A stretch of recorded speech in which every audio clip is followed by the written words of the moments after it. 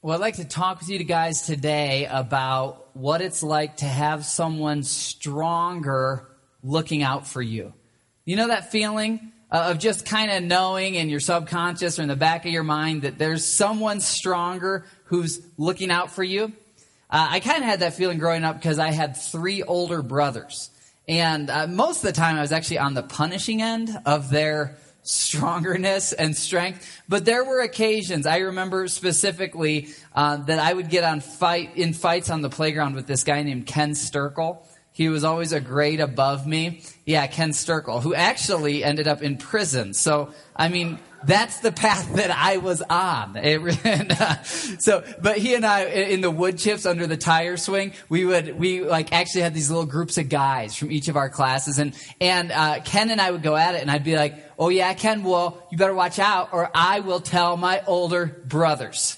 Because I had 3 people who were stronger than me who were looking out for me. I heard this last week about a spiritual brother that you have in our body. He just trusted in the Lord about a year ago. And he's going through some difficult times right now. And the guy in our church who led him to the Lord and who's kind of discipling him along, he told that guy, you know, I never had a dad, and I wish I could go back, and I wish I could have a dad like you. And as that friend was telling me that story, I thought, you know, I think a lot of us feel that way in different ways. We look back on our lives and we think, man, you know, if there had just been someone stronger or someone more experienced, someone who knew what they were doing, who could have come alongside me and told me what to do in that situation, I would have been spared so much. I feel that way about so many things in life. You know, it's like, man, after about 5 years, I figured out how to, you know, really arrange things well for our taxes. And it's like, I wish someone would have told me that back at the beginning. Or you look back early in your marriage and you think, man, you know, what would it be like to be one of those kids who has that like buddy-buddy relationship with their parents, and their parents always show up and help them out? Like, wouldn't that have been nice? I think we all, no matter how good or bad our parents are, we all long to have someone stronger looking out for us. And we all meet that need, or try to meet that need, in different ways. For example, I have some friends who work for some really big companies. And it's almost like their attitude about this huge corporation that could never fail is that it will always look out for them. Their retirement is set. Their health care is set. Everything they could need is set because of this company. Now, nothing wrong with that, with working for a good company or having a good job. But sometimes you realize, boy, I think what you're actually looking for is someone stronger to look out for you. And that's what we're talking about today. Jesus calls it a good shepherd. He says, I am the good shepherd, not a good shepherd. You know, you might have a good parent or a good pastor in a church, like Pastor Dan on our staff, incredible pastor, shepherd, or maybe a good mentor in your career. Jesus doesn't say, though, that I'm a good shepherd. He says, I am the good shepherd. I am the one source of all that security you're looking for. Maybe you're not looking for it in your job. Maybe you look for it in your spouse or in other people around you. You build relationships, and from those relationships, you are seeking to draw security. You're seeking to draw provision, to know that you're safe, to know that you're cared for. And Jesus says, hey, nothing wrong with your good job, nothing wrong with your friendships. But really, if you really want to be cared for, if you really want to rest well, if you really want to be provided for and be secure and be well fed, then start looking to the good shepherd. Many of you know Psalm chapter 23. It's probably one of the most known scripture texts in the world, probably the most known chapter. All throughout history, you can kind of rewind and see, you know, guys in World War II reciting Psalm 23, the Lord is my shepherd. World War I, you can go back and back and back, all the way back 2,000 years ago in John chapter 10, where Jesus is going to speak in our text today. And the people at that time, they knew Psalm 23. They knew these words, the Lord is my shepherd, I shall not want. Or really, that's a 1611. You know, the King James Version was made in the year 1611. Because do any of you guys ever want things? I mean, the Lord's my shepherd, and I still want a new Land Cruiser every week. Okay, what it means is the Lord is my shepherd. I will not lack anything that I actually need. Back in 1611, they'd say you want for nothing, right? It means you don't lack anything. The Lord is my shepherd. I don't lack anything that I need. He makes me lie down in green pastures. You know a really interesting thing about sheep? Sheep will not rest. They won't sleep if they haven't eaten. But very often they can't find their own food. Sheep also will not sleep if they're stressed out, if they're afraid. But they can't protect themselves. So a good shepherd, he protects them, he calms them so they sleep. He finds food for them so they sleep. Otherwise they get sick and they die. And God, all through Scripture, starting way, way long ago in the Old Testament, says to us, brace yourself, we are sheep. We are incapable of defending ourselves from the spiritual predators in the world. We're incapable of finding the food that we actually need because we fill up on jelly beans and sugar, right? We think things like Land Cruisers and new outfits will fill us, and they don't fill our souls. And he says, I'm a shepherd. I can lead you to real food. I can defend you. And he makes us lie down in green pastures. Sometimes a good shepherd who loves the sheep makes them sleep. This happens with our 2-year-old, Zoe. Sometimes like, Zoe, you have to sleep, whether you want to or not. A good shepherd makes us lie down in green pastures. He leads us beside still waters. So when Jesus in our text today is going to start talking about himself, not as a shepherd. See, even in the Old Testament, God referred to his spiritual leaders as shepherds, plural, but he said that he was the chief shepherd or the supreme shepherd. All these kind of under-shepherds, spiritual leaders, report to him. And Jesus, who's been making these outrageous I am claims that he is God in different ways and at different times, now he's going to say, you know that good shepherd from Psalm 23? You know the one who's the Lord, who makes you lie down, who will take you to dwell with him forever? Jesus is going to say, that's me. I'm the good shepherd. And it's really neat. In each of these I am claims we're seeing, Jesus backs it up with a miracle. Jesus, in our last passage, he said, I am the light of the world.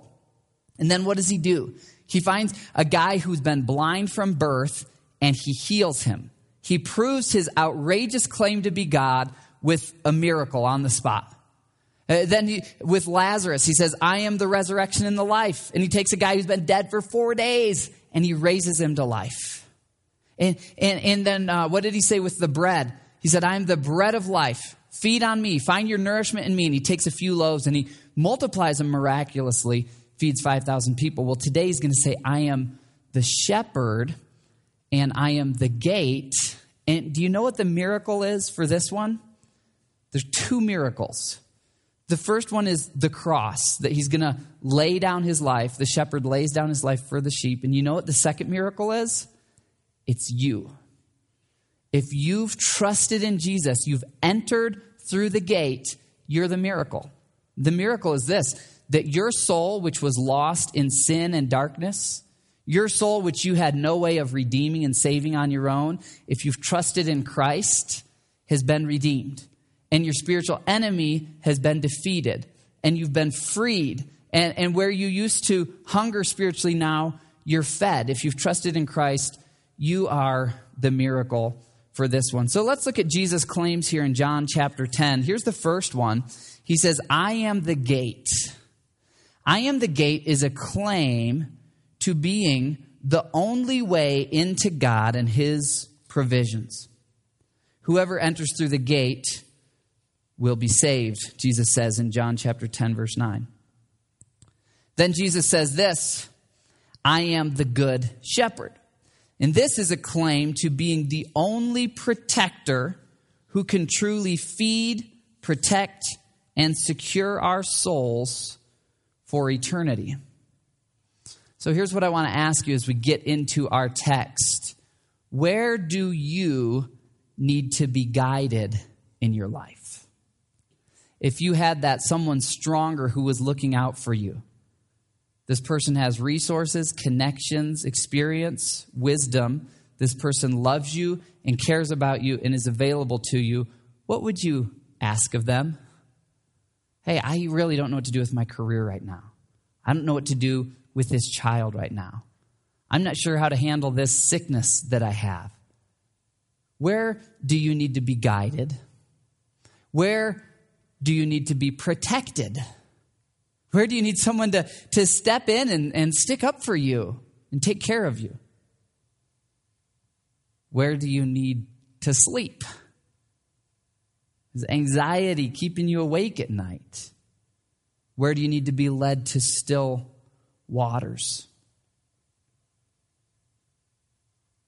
Or we could ask it this way: what would our lives look like? What could your life look like if you knew Jesus as the Good Shepherd? So I think many of us in here, we've trusted in Jesus for the forgiveness of our sins. We know him as our Savior. And that's the starting point. But then we can know him as friend and as Father and as Good Shepherd. In other words, do you know Jesus as an ever-present companion who's constantly looking out for you, who's constantly there to guide you, who anticipates your needs and knows them before you? He knows what's over the next hill. He knows what's around the next corner. And do you live knowing my Good Shepherd's with me and he sees out further than I do? He knows what's going on. Every predator is stilled. Every hunger is filled. Every night to lie down in peace, free from worry and anxiety, because the Good Shepherd is my shepherd. The good protector is my protector. The good provider is my provider.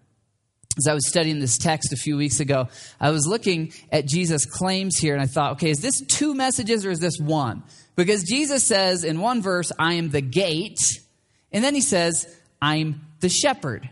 And I was looking at the text and I'm thinking, well, which one is it, Jesus? Are you the gate or the shepherd? Because, I do some writing, and back in all my writing courses in college, they said, don't mix metaphors. Don't mix your metaphors. Don't start comparing something to a tree and then the next sentence compare it to a car, which I'm guilty of doing. Don't mix your metaphors. And I thought, this is odd, because one thing they don't teach in school these days is that the Gospels are some of the finest literature in world history. Even if you're not a believer, if you don't believe in God and any of that stuff, C.S. Lewis, who was the literature professor at Oxford, said that the Gospels are the best literature in all of world history. And it's incredible, because if you take other first century writers who were Greek or Jewish, and if you read them today, a lot of them sound ridiculous. Because they'll talk about a prophet, and it's like, this prophet took a grasshopper and did a miracle, and it turned into a dragon. It's like, okay, like what? It obviously is myth, and it's old. This stuff speaks to our lives today. This stuff has been relevant in every decade and every century of world history. Not only that, this stuff stands up to all the tests of great literature, including that Jesus doesn't usually mix metaphors. So I'm thinking, what is this? Is he the gate or is he the shepherd? Which one is it? And then I came across this. Dr. George Adam Smith was a Scottish theologian. He lived in the late 1800s, the early 1900s, and he spent a lot of his life traveling in Syria and in Israel. And one day he was out there on foot and he saw a shepherd and the shepherd's flock. And he saw these really neat stone walls. It was a sheepfold. It was a place for the sheep to sleep at night, and they wouldn't have to worry about coyotes or wolves or any kind of predators. And the rock walls were in really good condition, and the flock was really healthy. And this guy, Dr. George Adam Smith, said to the native shepherder, Syrian guy, where is the door to your sheepfold? I am the door, he answered. I lay here at night, and no sheep goes out because I'm here, and no predators come in because I'm here. Oh, I get it now. He's the gate, and he's the shepherd. And the people living at that time would have known that the shepherd lays down his life every night to become the gate. So how can Jesus be both the shepherd and the gate? Because the shepherd lays himself down to become the gate. Do you see the beautiful foreshadowing in this? You see why C.S. Lewis says this is the greatest literature in the world? Because what's Jesus going to do about a year and a half after saying this? Or no, we're up to about 6 months now after saying this. He's going to lay down his life on the cross. He's going to fulfill all the prophecies of Old Testament scripture about Messiah, God among us, who will die on the cross for our sins. He's going to lay down his life for his sheep. Well, there's a lot in this rich text today, but I'm going to give you guys 4 things that we can take with us. Here's the first one. Believing in Jesus as the Good Shepherd means trusting him as the only one who knows what I most need. Trusting him as the only one who knows what I most need. If you research wild sheep, what you'll find is that there are some goats, there are some species that are not actually sheep that are called wild sheep. And they defend themselves by, climbing up on crazy cliffs, or they've got horns. But if you want a little woolly lamb, you're not going to find one in the wild. And here's why. They have no way of defending themselves from predators. If there ever were them, they got eaten a long time ago, so they couldn't have offspring, okay? Not only can they not defend themselves from predators, but sheep are a lot like Dory. If you guys have seen the movie Finding Nemo, there's this character, Dory. She is not a multitasker. She does one thing at a time. And sheep are like that, okay? Sheep find some green grass. I am in it, right? The sheep is living in the moment. The sheep is eating the green grass. The lion could be coming up right behind the sheep, and the sheep doesn't care because this grass is deluxe, right? That's how sheep are. Sheep need a shepherd, and sheep listen to the voice of their shepherd. Let's look at this text here. John 10, verses 3 and 4. He, the shepherd, calls his own sheep by name and leads them out. When he's brought out all his own, so they're coming out of that sheepfold to go feed, he goes on ahead of them. And his sheep follow him because they know his voice. Sheep today still know their shepherd's voices. I found a video of a shepherd in Scotland or Northern Ireland, somewhere over there. And he's standing on this big grassy hill, and it's all foggy out. You just see this grassy hill go up, and then it's all fog. And you can't see any sheep at all. And he starts to call his sheep. And he does it for 30 seconds or so. And it's like, okay, is this one of those videos that doesn't lead anywhere? And then all of a sudden you hear, bah, bah, right? And then you hear the ding-a-ling-a-ling of the little bell on the neck. And he keeps calling him. And then through the fog come these little hooves. And before you know it, there's this whole flock around him. Sheep know the sound of their shepherd's voice. They don't know much, but they know that. And really, that's all they need to know.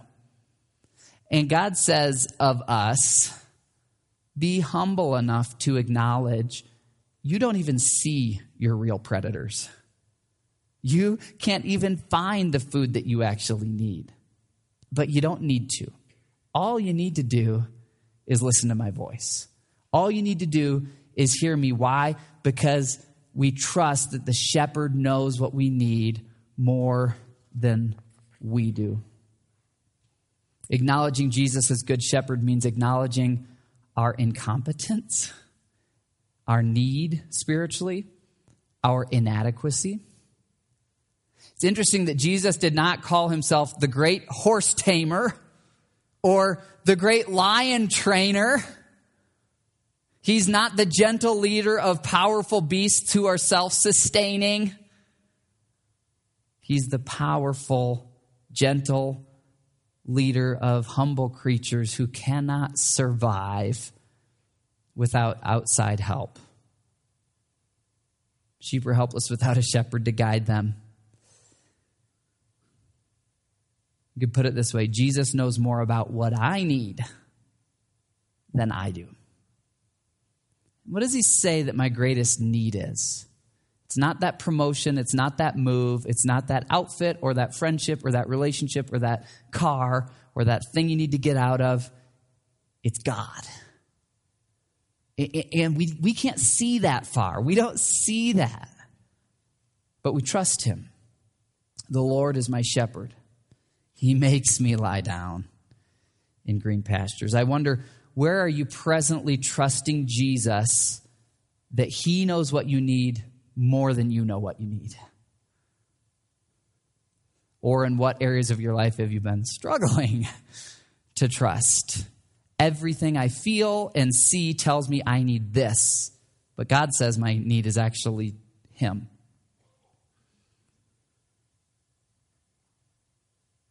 Next, believing in Jesus as Good Shepherd means believing he has my best interest in mind, even if it doesn't feel like it. It's not just that he knows what you need and is he knows it and is carelessly removed from you and is laughing at you while you stumble through life, but he has your best interest in mind. He knows it and he desires your best. He wants to lead you to still waters. He wants to lead you to green pastures. And this is in great comparison to our adversary, the devil, who infected the earth back beginning in the Garden of Eden. And here's what Jesus says in John chapter 10, verse 10.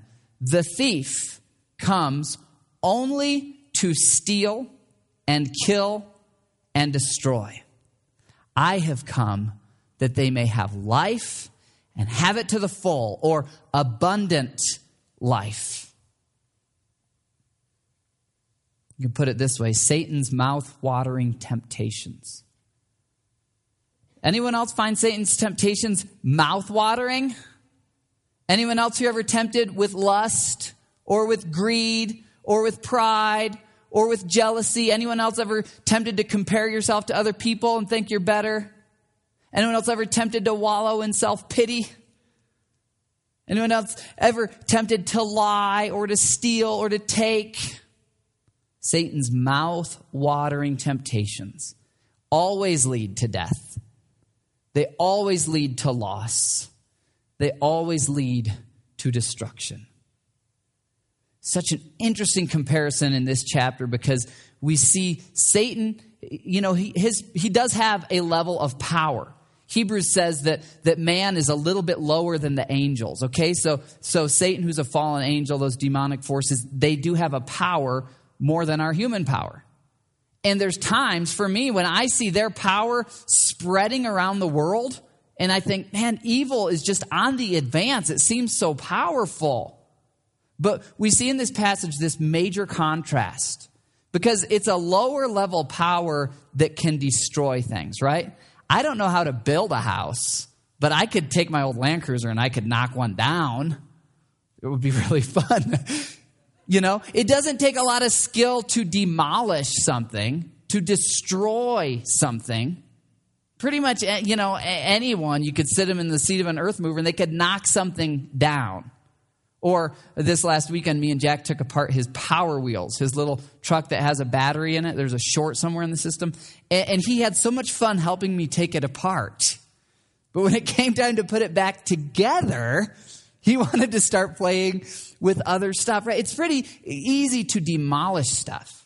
And really what we're told from Genesis to Revelation is that Satan is on this demolition derby rampage. God made this perfect, beautiful planet with perfect people who had no death or sickness, and Satan has just been on this rampage of demolishing. Contrast that with Jesus' power. Sure, Jesus can demolish stuff. I mean, he's definitely that strong, but he's way stronger. He has power to build. Not only to build, but to restore what has been demolished. Just like he restored the sight of the blind guy in the last chapter. Just like he restored the life of Lazarus when he was dead. And Jesus is showing us over and over, I'm the miracle worker. I'm the provider. I'm the source of life. And your enemy, he comes to you with these things that look good, but his only power, even if he wanted to help you, he couldn't. Okay, he doesn't want to help you, but he couldn't, even if he wanted to. His power is to kill and steal and destroy. That's all he can do. And you guys watch the movie Chitty Chitty Bang Bang? It's an old Disney movie I grew up watching that there's this wild, fantastic inventor guy who's really, really fun. And he's got this boy and this girl, and they go on these great adventures. And in one of the adventures, they end up in this land where children are not allowed. And in that land, there's a child snatcher, right? And this is all pretend, okay? But the child snatcher has this horse-drawn cage, and the child snatcher lures the children who are hiding out with candy and songs and games and toys. And as soon as he lures them out, he puts them in the cage, right? Isn't that such a picture of Satan? I mean, he's just prowling around the earth. 1 Peter 5:8 compares him to a lion, which is a predator that would eat sheep. And it says that he prowls about, just looking, who's going to take the candy, right? Satan's mouth-watering temptations always lead to death and loss and destruction. Jesus instead says, deny yourself. Say no to those desires. Follow me. And then you're going to end up having a full life, a life of abundance and fulfillment. We were talking about this idea in staff meeting earlier this week, this idea of trusting God more than I trust myself. We were reading the proverb for the day, and it was Monday, so it was Proverb chapter 2. And that proverb starts off, it says, my son, if you accept my words. And we spent quite a bit of time discussing, what does it mean to accept God's words? It means to believe that God is right, no matter how much smarter I think I am. Accept God's words. In fact, the next chapter, Proverbs chapter 3, is going to talk about the fool. It's going to say, all the devastation that a fool creates in his relationships and everything. And after about 6 things about the fool, it's going to say, but there's one thing that's worse than a fool, and it's this: the person who is wise in their own eyes. In other words, yeah, God says that, but I know better. Yeah, God says that, but I'm smarter. Knowing Jesus as the Good Shepherd means knowing in my heart he knows better than I do. He can see the predators up on the ridge that I don't see. He can see the food over the hill that I don't know is there. He can see when I need to rest. And if I follow his word, that's why it's good to read that proverb every day. There's a chapter for every day of the month. What's the date? Okay, today's the 8th. Open it up to Proverb 8. Fill your heart with some wisdom. Because God wants you to lead. He wants to lead you into life. He restores our soul. He leads us in paths of righteousness. That means right paths. There are wrong paths that will lead you to death and destruction, and there are right paths. And God's word and his spirit and his people are here to lead you in the right paths. Here's a third thing we see. Believing in Jesus as the Good Shepherd means looking to him as the only one who can feed me, fulfill me, defend me, and save me. Remember at the beginning we were saying we all have this desire to have someone stronger looking out for us. And some of us look to AT&T to do that for us, or our job. Hopefully your job wasn't at Enron or AIG or General Motors, right? These huge companies. Or we look to relationships, or we go shopping. And in all of it, we don't realize we're trying to fill this need of someone stronger who looks out for me, who fulfills, who provides, who protects, who is secure and safe. So you can know Jesus as your Savior and not know him as your Good Shepherd. My prayer for you today is that you take another step into saying, Jesus, I want to know you not only as the Savior of my soul, but as my Good Shepherd. And that is the one who feeds me. Yeah, God, maybe for a season, God has given you that job, and through that job, he feeds you, but he feeds you. Maybe you're in a season that's really fulfilling, but it's from him. Every good and perfect gift comes down from above to defend me and also to save me. Jesus contrasts himself here with the hired hands. From Genesis to Revelation, God talks about himself, us being sheep, and him being the great shepherd. And between him and the sheep are spiritual leaders, under shepherds. The problem with spiritual leaders is they get corrupt. They get corrupt. Ezekiel wrote about this. Ezekiel said to the spiritual leaders of Israel about 1,000 years before Jesus came, he says, you are called to take care of the sheep, but instead you're eating the sheep. You're called to give your life for the sheep. Instead, you're fleecing the sheep. You're using your position of influence over the sheep to gain for yourself instead of to love the sheep. And God says, so I'm going to remove you and set up real shepherds who love the sheep. Unfortunately, this is the pattern through history. And at this time, it was the Pharisees. Remember one chapter ago in John chapter 9, there was this guy blind from birth. Jesus heals him, and he's like, wow, Jesus is the Messiah. He worships Jesus. And then what do the Pharisees, the spiritual leaders who are supposed to be shepherding the sheep, what do? Kick him out of the temple. Say, well, you're not welcome here anymore if you're going to follow Jesus. So it's on the heels of this that Jesus says, John chapter 10, verse 12, the hired hand is not the shepherd and does not own the sheep. So when he sees the wolf coming, he abandons the sheep and runs away. Why? Because when you're a shepherd, you're out in the wilderness, you've got your flock of sheep, here comes a wolf. Wolves don't usually travel alone, so there's probably more coming. There's just the wolves and the sheep and you. You're the only thing between the predator and its lunch.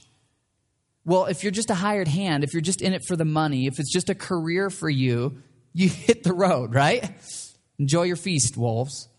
If you own the sheep, then like young David, the shepherd boy, you pull out your sling or your staff, you puff up your chest and you get loud and you try and scare those things away. You defend the flock. Jesus says, I am the good shepherd. I know my sheep and my sheep know me, just as the Father knows me and I know the Father.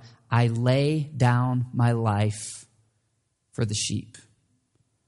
Pharisees would have known. Pharisees knew Jesus was talking about them. Knew that they were the bad spiritual leaders here. Now, I don't want to spend too much time on this, but I do want to ask you, has there been a hired hand in your spiritual journey? Maybe you were part of a church or something, and a spiritual leader who you looked up to turned out to be a hired hand.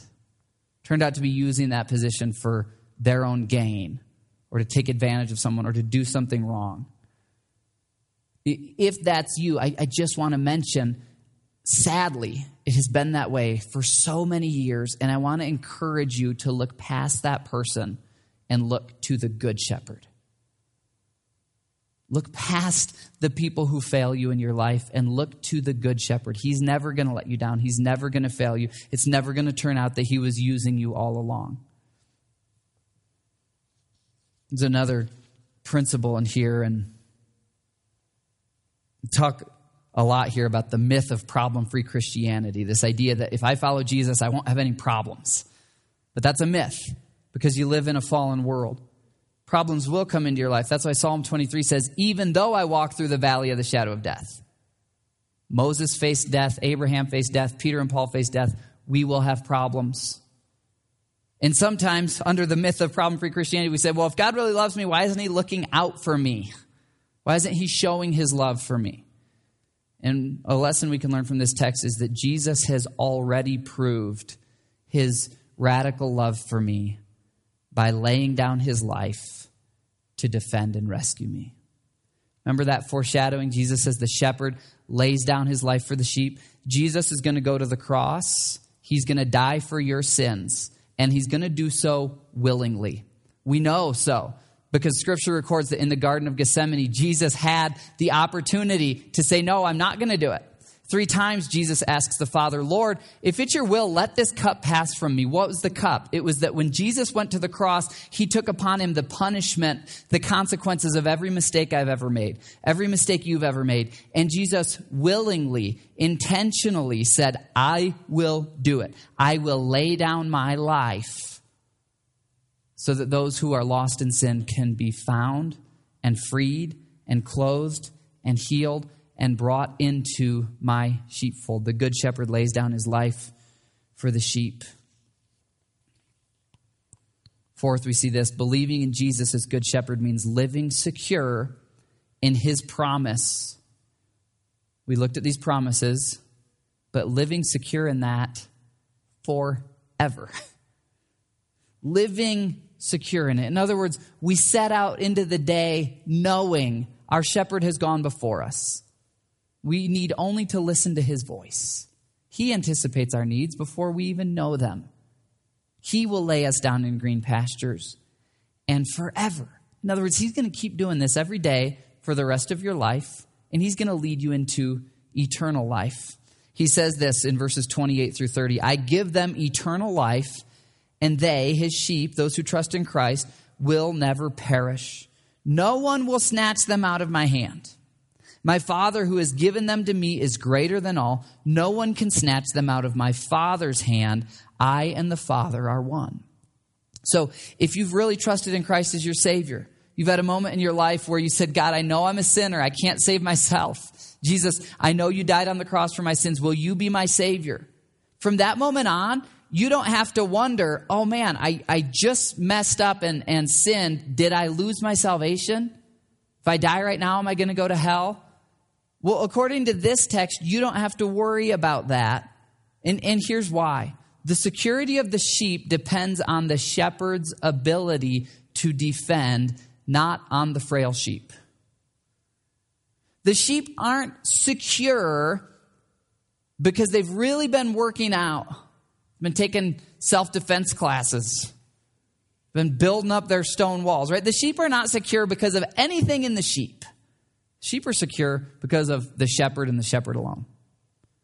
In the same way, my eternal salvation depends on Christ's unfailing strength, not on my own goodness. Now, there are people who believe in Jesus who disagree on this doctrine, and my heart goes out to them. Because not all of them, but very many of them who I have known live in a perpetual state of fear. Have I been good enough? Did I lose my salvation? We believe at Cornerstone this is an important doctrine. Why? Because this is the bedrock of our salvation. Does your salvation depend on you or on Jesus? And I'm thankful that Jesus tells me it depends on him. And that no one, no thing can separate me from his love. No one can pluck me out of his hand. I don't think I could crawl out of his hand if I wanted to. Good shepherd. Do you know Jesus as your Savior? Do you know him as your sustainer? Do you know him as your deliverer who will rescue you from out of this world, but will also be your daily strength down here? Do you know him as your refuge? Do you know your good shepherd? I'm just going to conclude by kind of sharing my heart here, and then we're going to have a neat time of meditating on this. I just think about how I know the good shepherd, how his comfort has guided me. For me, it was in my high school years that God really, really got a hold of my heart. I had known him as my Savior, but I had not known him as my good shepherd. And I remember those Michigan summer nights. It'd be so warm in the summer, and at night I'd go out and I would ride my bike under the stars. And I remember specifically just talking to him. I remember different girls breaking my heart and going to this little elementary school in our neighborhood where I grew up. And I'd get off my bike and I'd lay there in the grass and I'd look up at the stars and I'd call out to God. And it was through that I started to get to know him as my good shepherd. God, you must have someone better for me. You must have a better plan. I trust you more than I trust myself. And I got to know him as good shepherd in those warm Michigan summer nights. And then in South Carolina for my college years, I can just think of specific places where I would go. And I'd be going through different, just normal turmoil of life. And he was always there for me. I can think of specific coffee shops and bagel shops in Manhattan when I was there for summers doing journalism stuff. And I went through different things there. And Jesus, the good shepherd, was always there for me. I've sensed his presence and his goodness in England and in Scotland and in Mexico and in Belarus and in Phoenix and in Florida. He's watched over me in hospital rooms. He's watched over me when I've visited cemeteries to say goodbye to people I've loved. He's watched over me in dorm rooms. He's seen me cry. He's seen me shout out in frustration. He's seen me at my worst and at my best. and he's always been with me. He's always guided me. I've never had a day that he didn't see in advance. I've never had a need that he didn't meet. I've never had a fear that he didn't calm. And he's equally available to you. Do you know the Good Shepherd? Do you know not a good shepherd, but the Good Shepherd? He knows what's best for you. He wants what's best for you. He laid down his life to protect you, and he offers eternal security. I am secure forever for all who trust in him. Would you close your eyes and pray with me? Lord, we want to look to you today, and we started our time thinking about the comfort of having somebody strong looking out for us. Lord, you are that somebody strong, and you are looking out for every person in this room. And Lord, I just pray right now that you'd open the eyes of our hearts, because a lot of us, we don't see it. We don't believe it. I'm going to ask you guys just a couple questions here. Where do you need someone looking out for you? Look to the Good Shepherd. Where do you need someone stronger, wiser? Look to the Good Shepherd. Where do you need some security? Jesus, thank you that this beautiful literature, this beautiful foreshadowing is not just a pretty story. It's not just clever words. You did lay down your life for us. We thank you that you are our Savior.